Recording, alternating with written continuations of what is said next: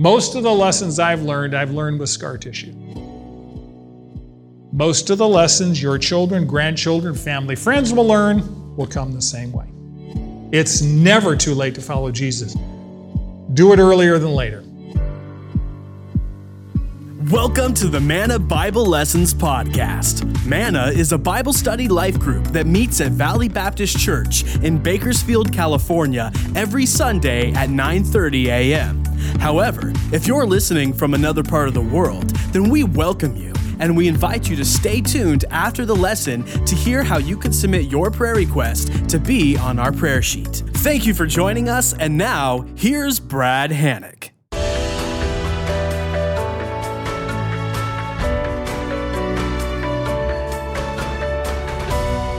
Fellow students, if you would open to Genesis 31, and we'll continue in the life of Jacob.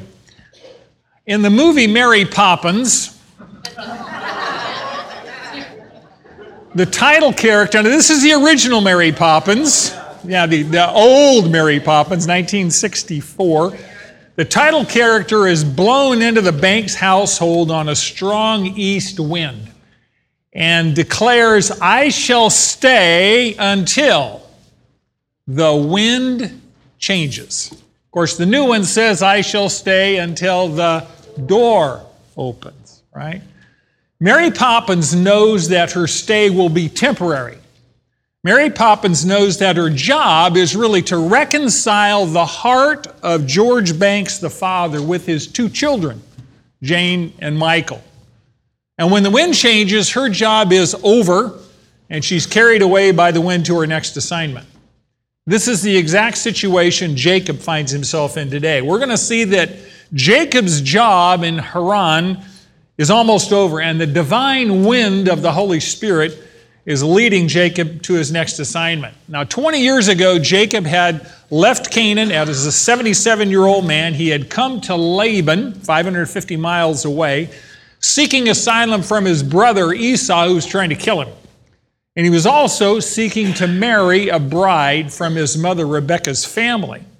So for the first 14 years of his relationship with his father-in-law Laban, he worked for him to pay the bride price or the dowry for his two daughters. So Jacob winds up marrying both daughters, Leah and Rachel, in a period of about 8 days. I do not recommend you practice that. After this obligation's completed, 14 years of labor for his two wives, Jacob wanted to end his employment with Laban, and he wanted to go back home to Canaan, which is 500 some odd miles southwest. However, Laban had figured out that God was blessing his ranching operations, his flocks and his herds, because Jacob was working for him. So he tries to persuade Jacob to stay on, and he says, "Jacob, you can name your wages. I'll pay you whatever you want. Just keep working for me because I figured out that God is blessing me." So Jacob tells Laban that all he wants are the spotted, speckled, and striped animals that are going to be born in the future. Now, the vast majority of these animals in the flock were solid colored, so Laban figures this is a great deal. He only wants the speckled, spotted, and striped, and most of the animals are solid colored. I can't lose, right? However, God intervenes and causes Laban's flock to produce an abundance of speckled, spotted, and striped animals. So over this 6-year period, Laban's herd gets smaller and smaller. Jacob's herd gets larger and larger, and they're all speckled, spotted, and striped. And this produces a lot of jealousy and a lot of anger in Laban and his family. If you could pick up the narrative, Genesis 31, verse 1. Now Jacob heard the words of Laban's sons saying, "Jacob has taken away all that was our father's, and from what belonged to our father he has made all this wealth." Jacob saw the attitude of Laban, and behold, it was not friendly toward him as formerly. Verse 3, "Then the Lord said to Jacob, 'Return to the land of your fathers and to your relatives, and I will be with you.'" Here's the principle. Christians are pilgrims who follow Jesus as he leads them through his Spirit, his Word, and their circumstances. Christians are pilgrims who follow Jesus as he leads them through His Spirit or using His Spirit, His Word in their circumstances. So God directs the paths of His children, which is you and I, in three primary ways. First of all, the inner leading of the Holy Spirit as He speaks to their hearts. From time to time, you will have a distinct impression that God wants you to do something. It's almost like a pull, right? You have the Holy Spirit who lives in you, and when that occurs, you can either choose to listen or not to listen. Romans 8:14 says, "For all who are being led by the Spirit of God, these are children of God." So we as Christians have the Spirit of God, and the Spirit of God leads us to do things. The Spirit of God guides us, leads us, teaches us, strengthens us, and we can choose to listen or not. Second way God leads us is through the outward circumstances of life. Circumstances, by the way, are not necessarily definitive, but God arranges our circumstances to show us, many cases, what He wants us to do next. And we're going to see God radically change Jacob's circumstances to move him in a specific direction. And sometimes God will change your circumstances to move us in specific directions. And thirdly, the truth of God's Word is an infallible guide to your life. The will of God is found in the Word of God. You can write that down. If you want to find out what the will of God is, He wrote it down.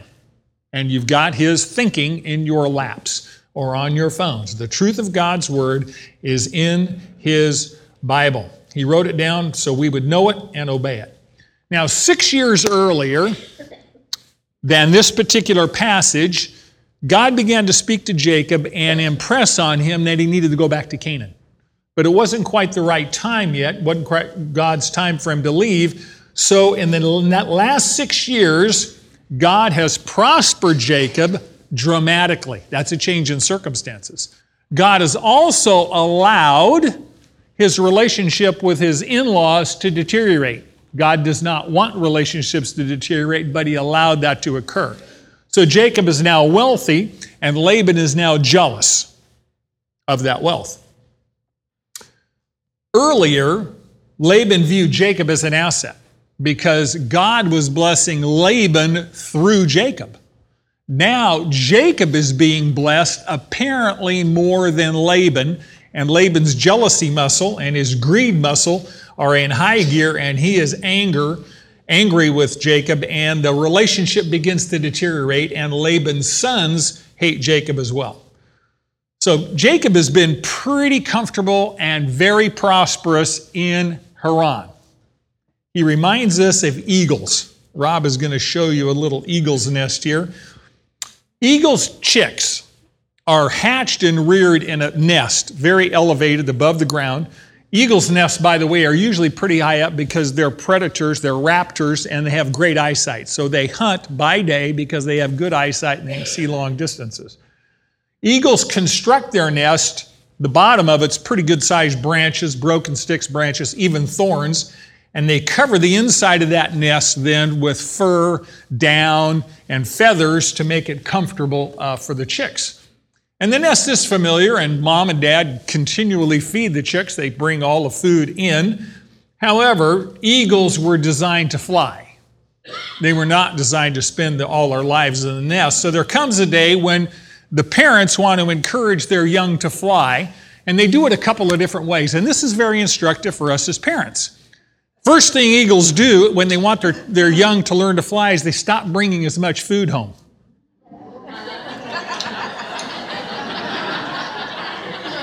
Just saying. So hunger is a great cook, right? So the eagle brings less and less food to the chicks, so they're going to be motivated to, hungry to go feed.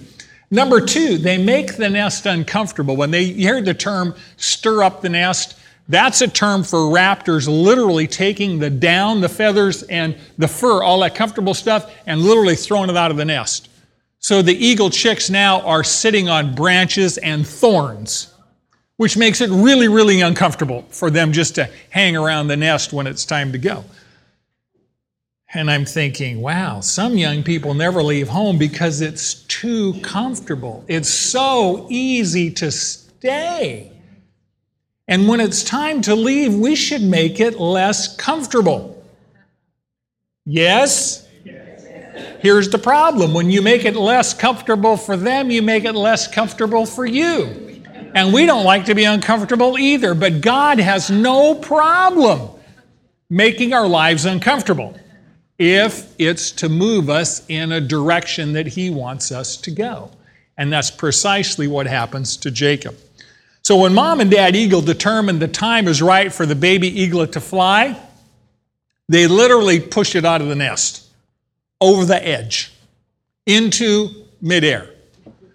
And the eaglet's flapping its wings furiously and literally most often goes into free fall until Mom swoops underneath, catches the eagle on the back, brings it back up to the edge of the nest, lets its heart rate settle down, and kicks it out again. And that lesson gets repeated over and over and over until the chick learns to fly. Do you know why that's important?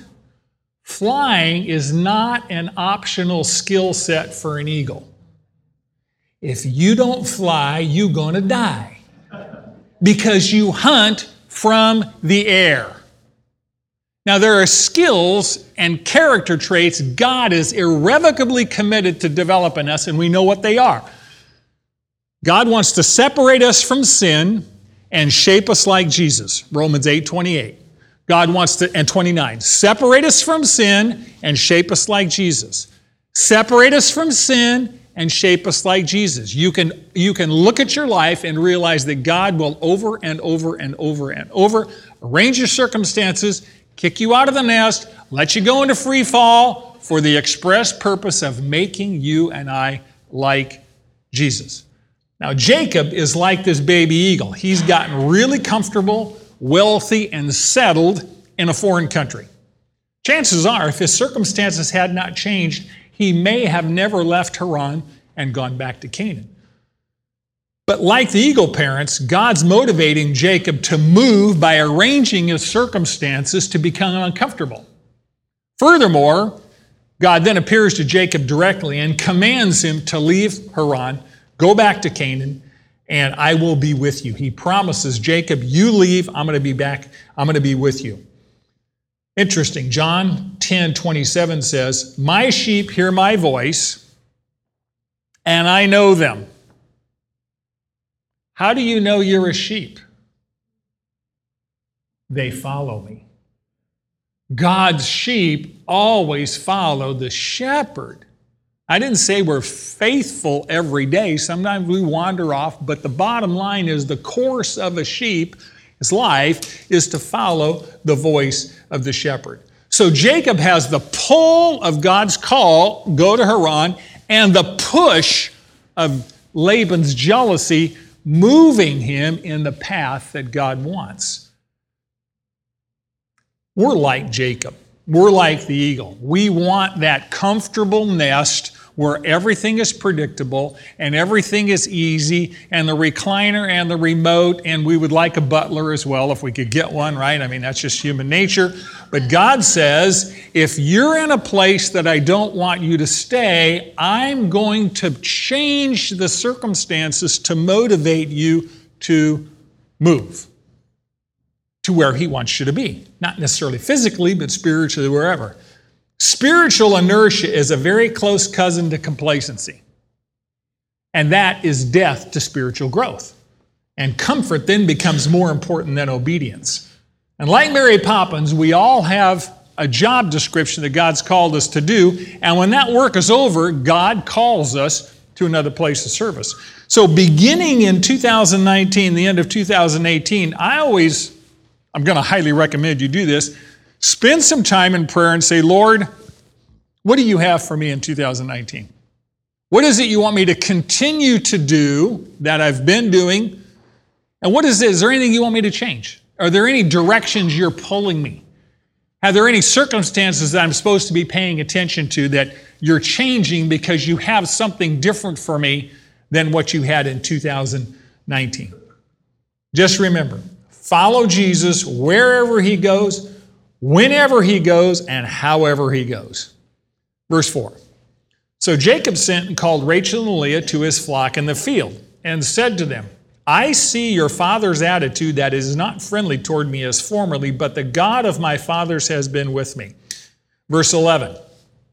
Then the angel of God said to me in a dream, Jacob, and I said, here I am. Verse 12. He said, lift up now your eyes and see that all the male goats which are mating are striped and speckled and mottled. For I have seen all that Laban has been doing to you. I am the God of Bethel, where you anointed a pillar, where you made a vow to me. Now arise, leave this land, and return to the land of your birth. Here's the principle. As you follow Jesus, tell others what he has done for you and invite them to follow him as well. As you follow Jesus, tell others what he has done for you and invite them to follow him as well. Jacob calls a private meeting with his two wives, Leah and Rachel, so Laban, their dad, won't hear the discussion. And he tells them how their father's treating him and what God has commanded them to do. He tells them the real reason his wealth is increasing is because God's blessing. He's not cheating Laban. Their father's flock is decreasing and his flock is increasing because of God's divine intervention. This is the first time we see Jacob exercising spiritual leadership in his family. It's about 20 years he's been with Laban. He's been married to both these women for about 14 years. He married them in year 7. It's roughly now 20. So this is the first time he exercises spiritual leadership. He makes a public statement of faith in Yahweh, the God of Abraham and Isaac, and he recounts his experiences with God. He says, this is what God has done for me, and this is what God is telling me to do. Jacob is seeking their support, which is a wise thing to do, because 20 years before at Bethel, Jacob had made a vow. Jacob had made a promise to God. He says, I'm going to follow you, God, if you do 4 things, right? Number 1, if you're with me. Number 2, I'll follow you if you keep me safe on my journey to Haran. Number 3, I'll follow you if you give me bread to eat and clothes to wear. And number 4, I'll follow you if we bring me back to my father's house. Now, in fact, God has kept those promises. God was with him, brought him safely to Haran, right? God protected him on the way and protected him in Haran. Thirdly, God has blessed Jacob with far more than just clothing and sustenance. I mean, he's an extraordinarily wealthy guy. His flocks and his herds are huge. He owns multiple sets of camels. That was potentate royal transportation. If you owned a series of camels, you were extraordinarily wealthy. So God has anointed him with vast prosperity, and God's already said, you go back to Canaan and I'm going to protect you. I will be with you on your journey back to the promised land. Now, Jacob wisely wants a unified family. He wants his wives and his children to be with him. He wants them to follow God together. So he recounts all that God has done, tells them why he wants to go back to Canaan, and he wants them on board. I think that's a very prudent thing. Wise leaders, and if you're a parent or a grandparent, you're a leader. Wise leaders tell others why they are doing what they are doing, and then invite others to follow. So if you're following Jesus, do you know why you're following Jesus? I hope so. Because the people that are following you want to know why you're doing what you're doing. So God has prospered Jacob with a large family, material wealth, and you say, why would he want to go back to Canaan? Well, number 1, God commanded him to go. That's all the reason you really need. Number 2, Jacob's wives grew up in a pagan household. When you look at the character of Laban, this guy is not your typical Boy Scout. This guy's a first-class liar. He's a pagan idolater, and these 2 wives are about to teach his young children everything they know that they've learned from Daddy. God says it's time for a change of environment. Like an eagle, God's going to push Jacob out of his comfortable nest because God has something better in store for him. We're going to find out next week, Lord willing. God has arranged a face-to-face meeting with Jacob in only a couple of weeks. It's going to completely transform his life. God's going to meet Jacob at a place called Penuel, and he's going to have a wrestling match with Jacob. He's going to change Jacob. By the way, the name Jacob means deceiver. And you have children named Jacob, just saying. He's going to change his name into Israel, which means he who wrestles with God or he who clings to God. Jacob's going to go from being a settler to being a sojourner, from being one who is planted to being a pilgrim, and ultimately to being a patriarch with God. And God's not going to accomplish that work in Jacob's life in the land of Canaan. That's going to take place, in the land of Haran. That's going to take place in the land of Canaan, the land of promise, the land where the Messiah is going to be born. So the application for us is pretty simple. Lord, am I where you want me to be? Am I doing what you want me to do where I am? And if so, keep doing what you're doing. But be available if God says, I want you to move. Maybe not physically move, it may be physical move, but I have a work for you that's going to involve change. And we hate change. And yet God is irrevocably committed to change. By the way, no matter how well you're doing now, how obedient you are for the Lord, God knows that you are not yet like Jesus. So the work of spiritual growth and change goes on until we go home. We just have to be willing to say, Lord, I want to be like Jesus, and I'm willing to cooperate with whatever changes you want to make. Verse 14, Rachel and Leah said to Jacob, do we still have any portion or inheritance in our father's house? This is heartbreaking. Are we not reckoned by our father as foreigners? For he has sold us and has also entirely consumed our purchase price. Surely all the wealth which God has taken away from our father belongs to us and our children. Now then, do whatever God has said to you. Then Jacob arose and put his children and his wives upon camels. That's plural. He had a fleet of them, apparently. This is like Peterbilt's, right? And he drove away all his livestock and all his property which he had gathered, his acquired livestock which he had gathered in Paddan Aram, to go to the land of Canaan to his father's house. Verse 19, when Laban had gone to shear his flock, then Rachel stole the household idols which were her father's. And Jacob deceived Laban the Aramean by not telling him that he was fleeing. So he fled with all he had, and he arose and crossed the Euphrates River and set his face toward the hill country of Gilead. Here's the principle. Following Jesus means trusting him with everything you have in the present and for everything you need in the future. Following Jesus means trusting him with everything you have in the present and for everything you will need in the future. Leah and Rachel, Jacob's two wives, are usually at loggerheads. They're usually arguing and fighting, and they are unanimous here. Both of them feel alienated from their father. They believe he has disinherited them. They believe that his future plans do not include them. He treats them like strangers and foreigners. He treats them like property, not like family. He took their dowry payments, which some portion of which was supposed to go to bless them, and he's consumed it all on himself. He is a self-centered parent. And he's lost the relationship with his children, which is heartbreaking. They have no future with their family in Haran, and they agree to follow Jacob back to Canaan. Who does this remind you of? Ruth. Ruth, born in Moab, native land, chooses what? To follow Naomi back into the land of Judah and completely leave her family's pagan heritage behind. It's a great statement of faith on their part.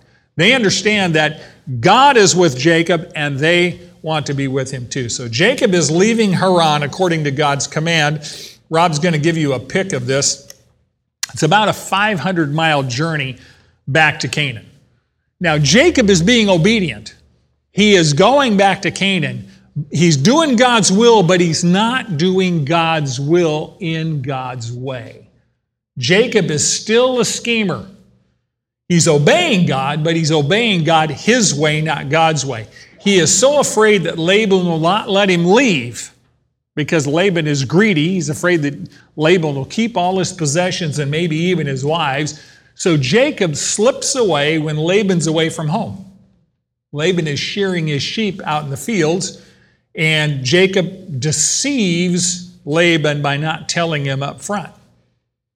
The problem is Jacob does not yet trust that the God who commanded him to leave Haran and promised to be with him on the way back to Canaan, Jacob is not convinced that that God is able to protect him from Laban.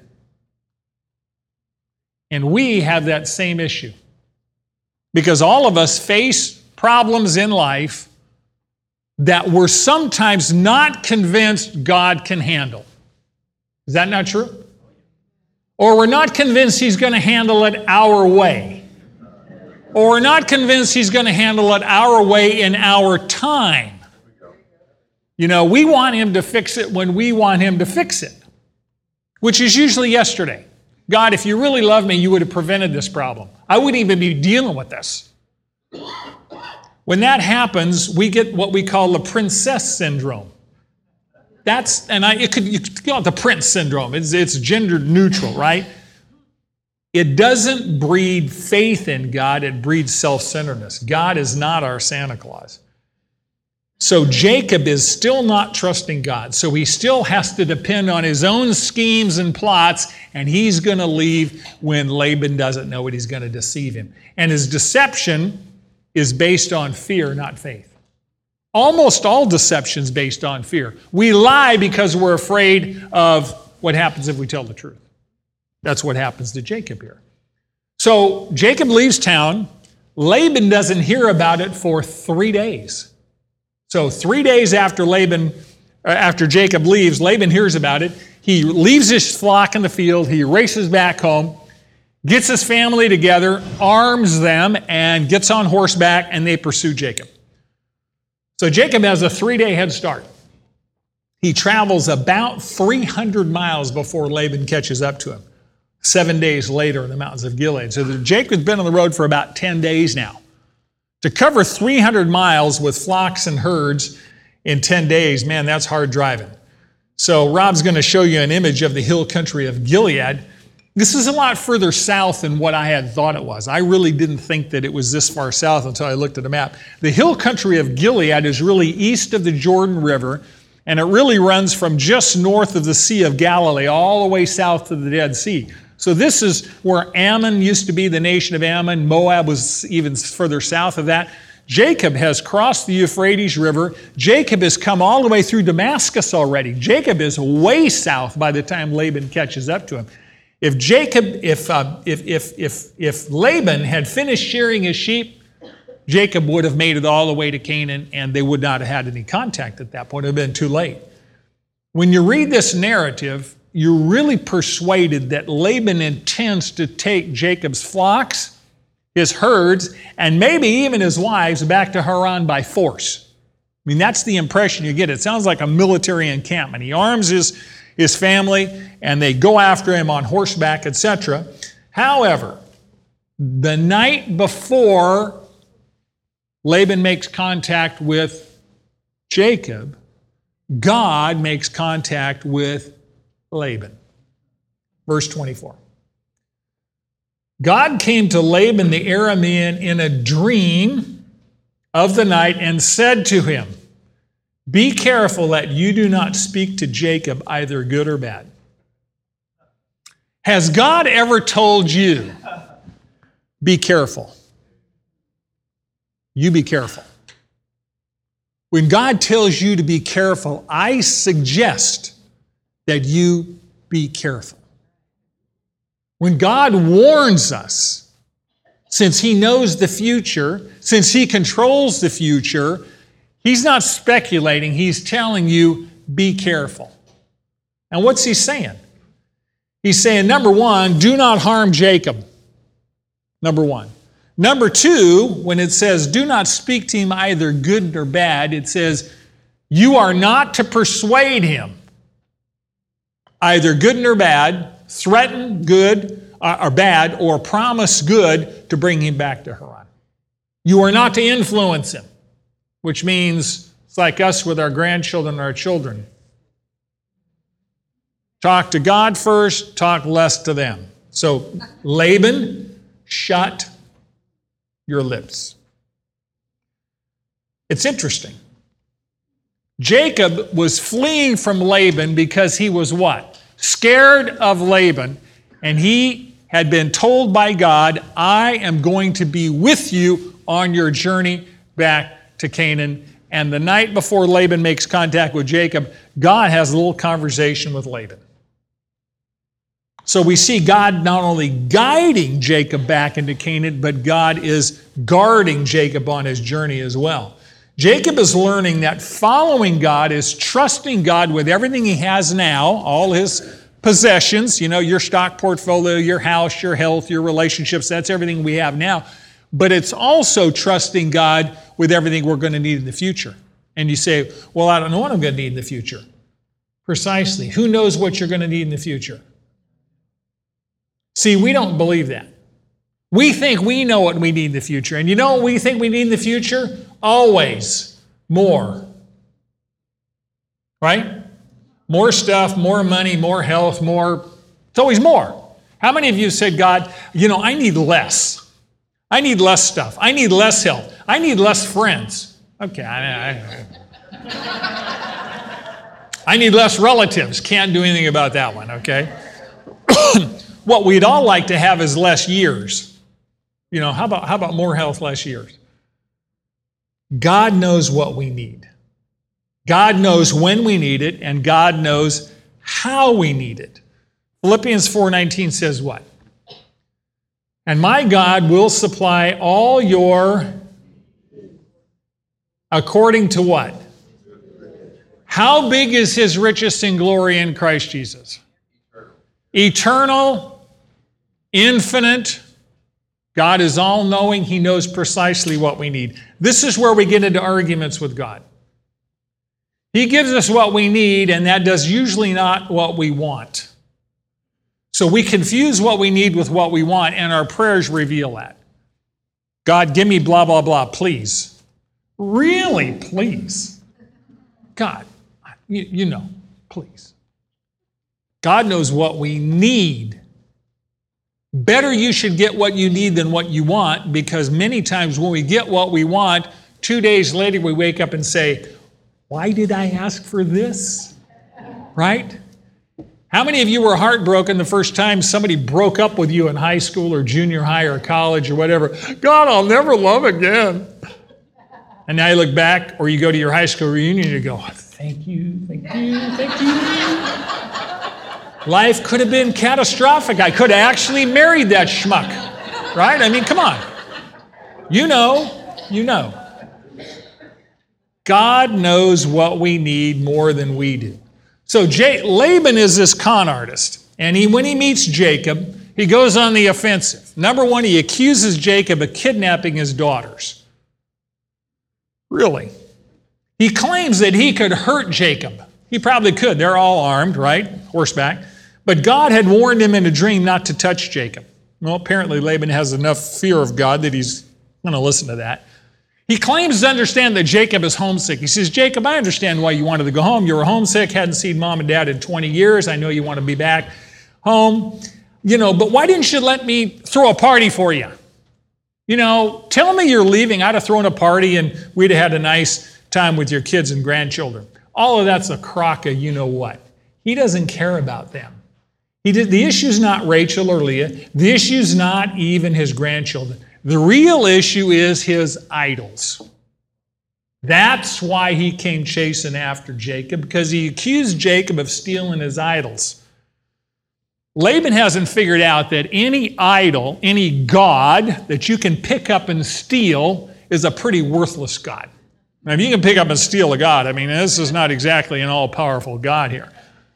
But let me give you some historical context. These household idols were really highly prized in this Chaldean Mesopotamian culture. They used these idols because they thought they could foretell the future. So for divination, you can tell the future by going through the worship ceremonies with these idols. So they, number one, to foretell the future. Number two, they were used as pagan idol worships. They had place of honor in the home, and they would worship them. And it's interesting, you say, well, Rachel who's his favorite wife, stole the idols. Did she want to use them to tell the future? Is she mixing pagan worship with worship of Yahweh? Probably. That's her culture. She came out of a pagan idolatrous background. Most often, these deities, these idols, were female deities who were thought to produce fertility. And Rachel may have stolen them, hoping that they could help her get pregnant again. She'd already had Joseph. Benjamin hadn't been born yet.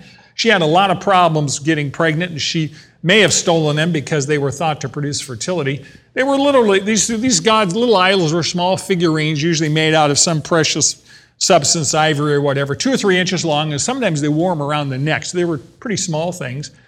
But the most important things these idols conveyed is the rights of inheritance.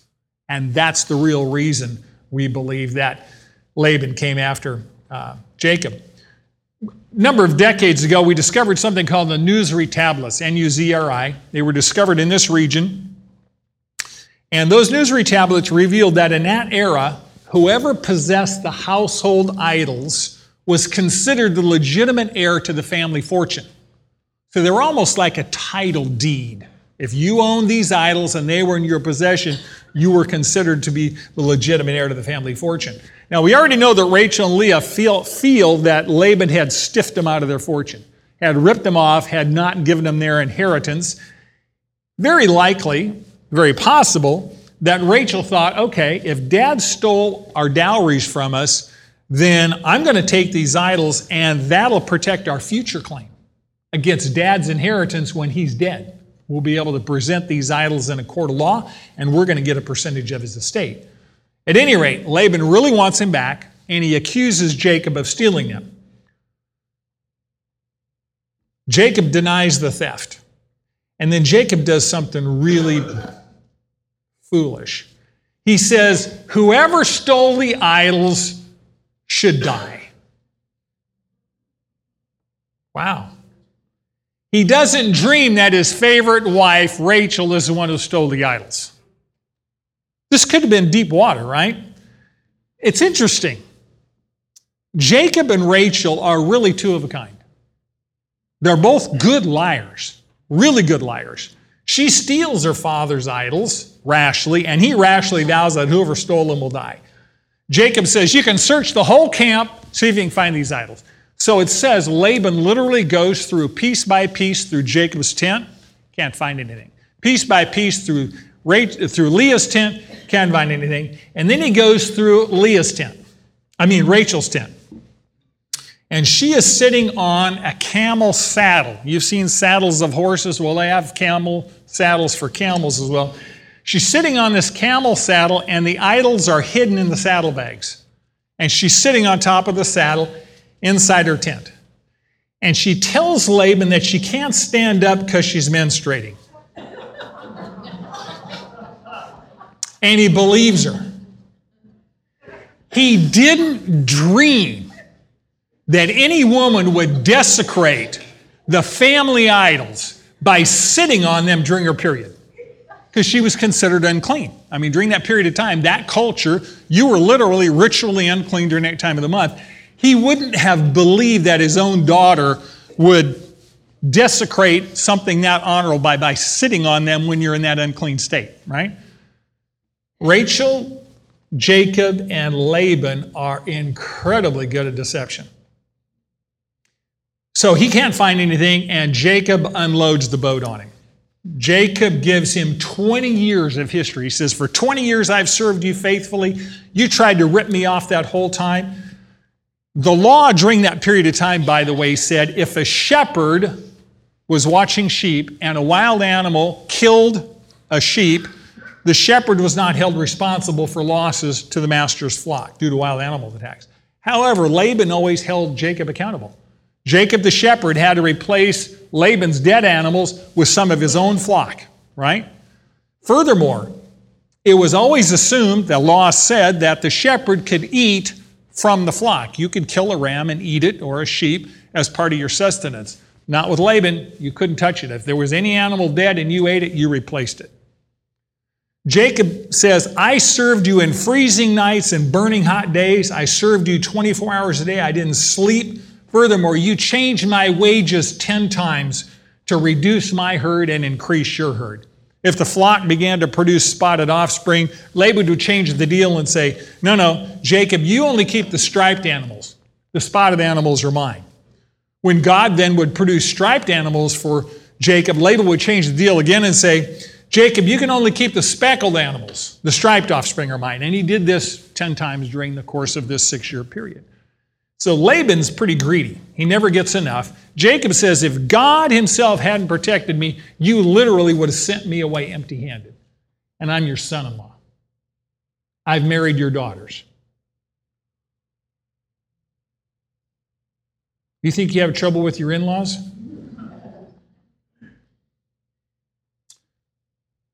After Jacob gets done, it's pretty clear that Laban can't attack Jacob by force because God told him not to. So if you can't beat him, let's make a deal. Verse 44.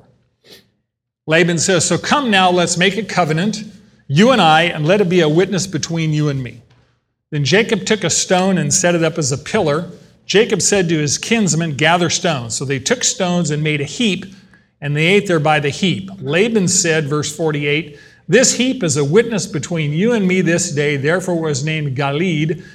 Verse 49, and Mizpah, for he said, may the Lord watch between you and me when we are absent from the other. If you mistreat my daughters, or if you take wives beside my daughters, although no man is with us, see, God is witness between you and me.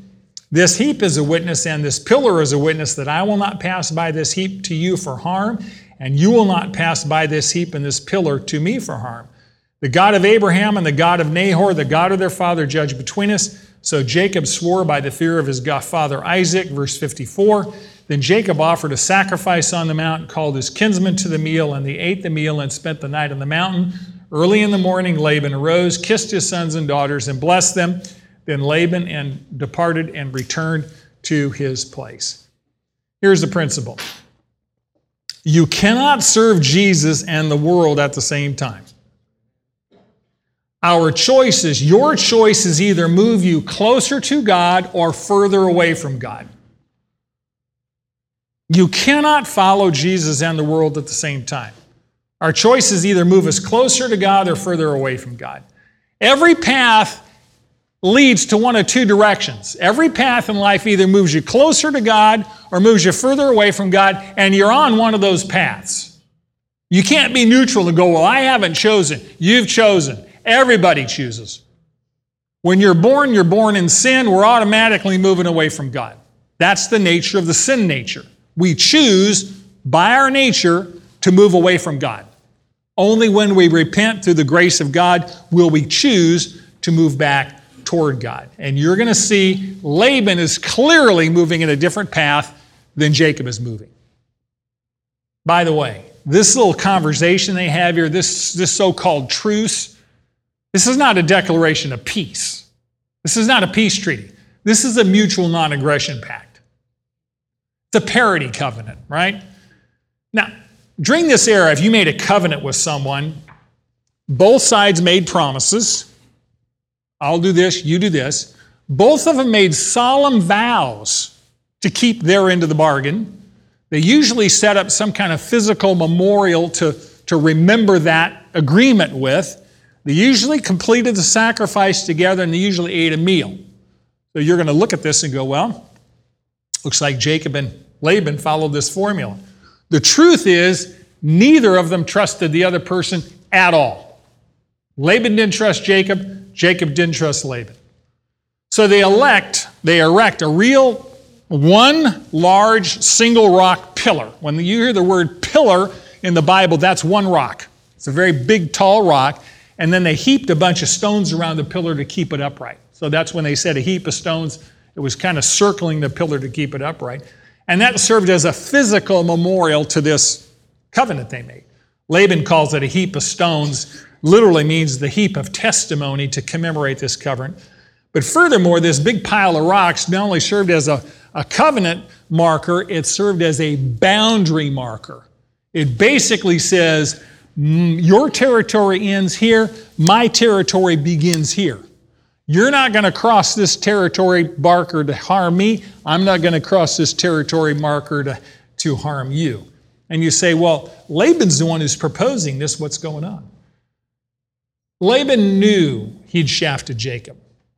He knew that the blessing of God was on Jacob. Laban proposes this mutual non-aggression pact because he's worried that God's going to bless Jacob back in Canaan, and at some point Jacob's going to be stronger than him, and he might cross that boundary marker, come back to Haran, and take care of business.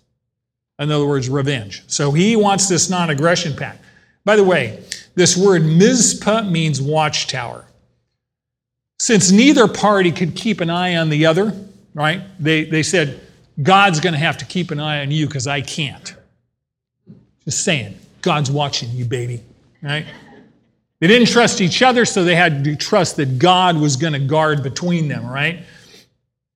This is not a really good relationship to have with your in-laws. But if they're 550 miles away by foot, that might help. So Jacob offers a sacrifice to the Lord to honor the God of his fathers who's provided and protected him, and they eat a meal together. And you say, well, yeah, I go to McDonald's with people. No, this is a meal. This is a ceremonial meal to commemorate a covenant that you swore you would keep.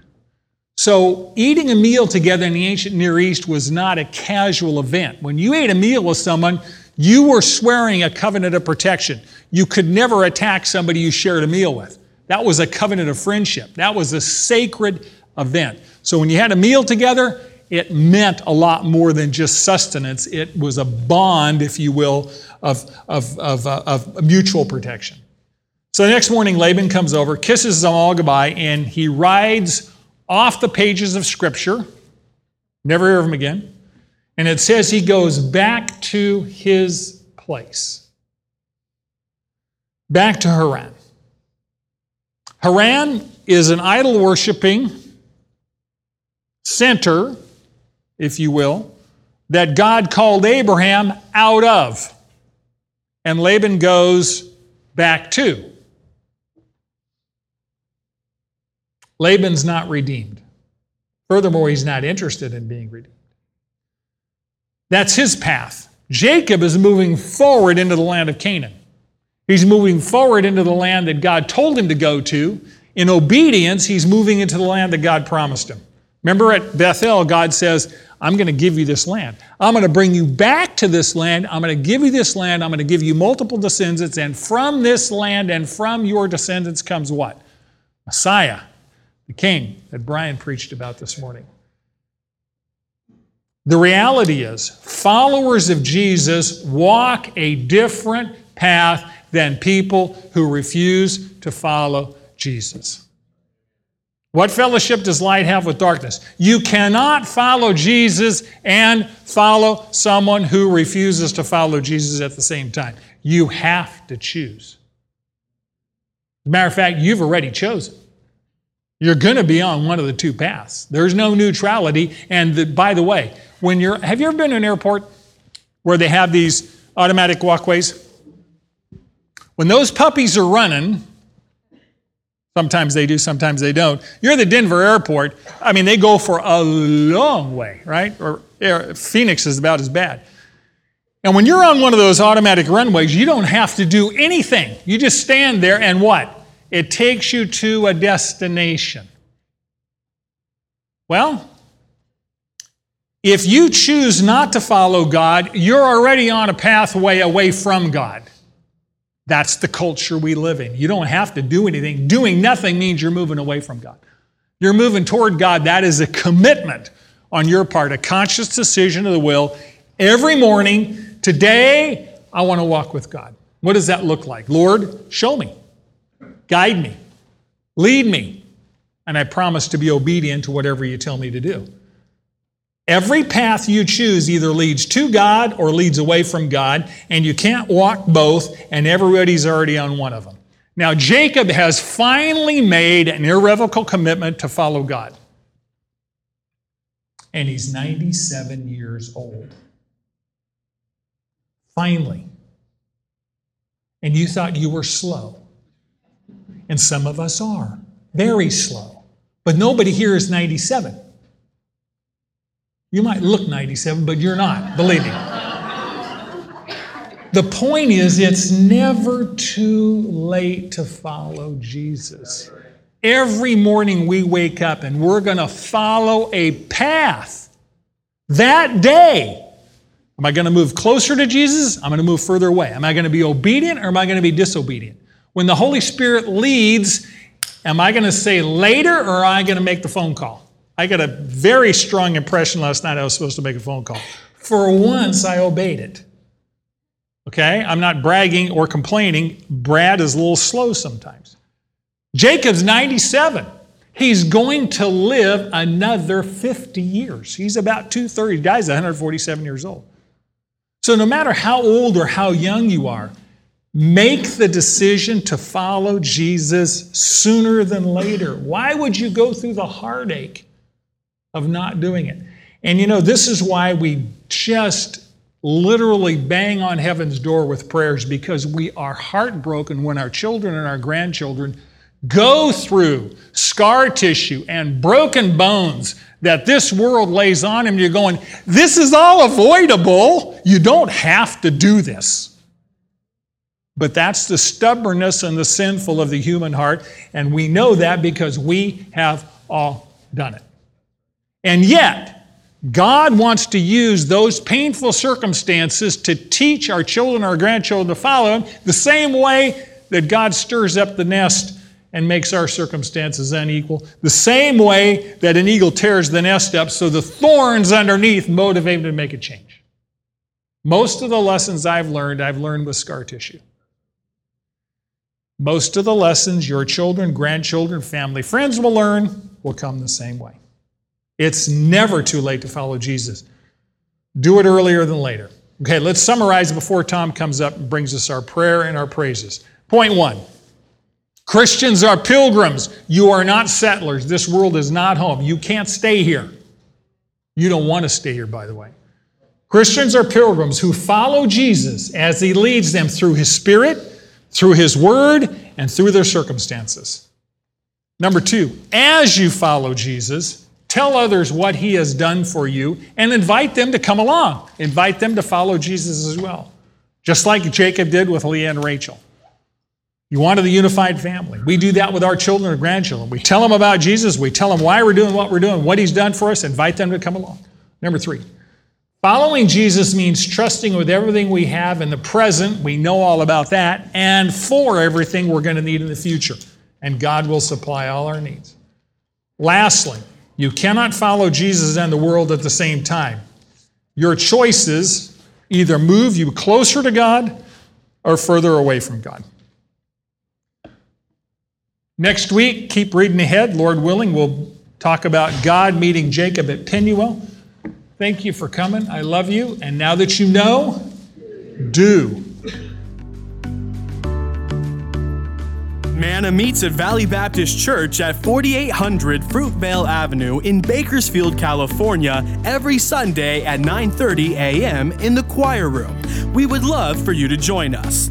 Here at Manna, we believe in doing life together. So if you're in need of prayer, submit your request to mannabiblepodcast@gmail.com, and our class will be happy to pray for you.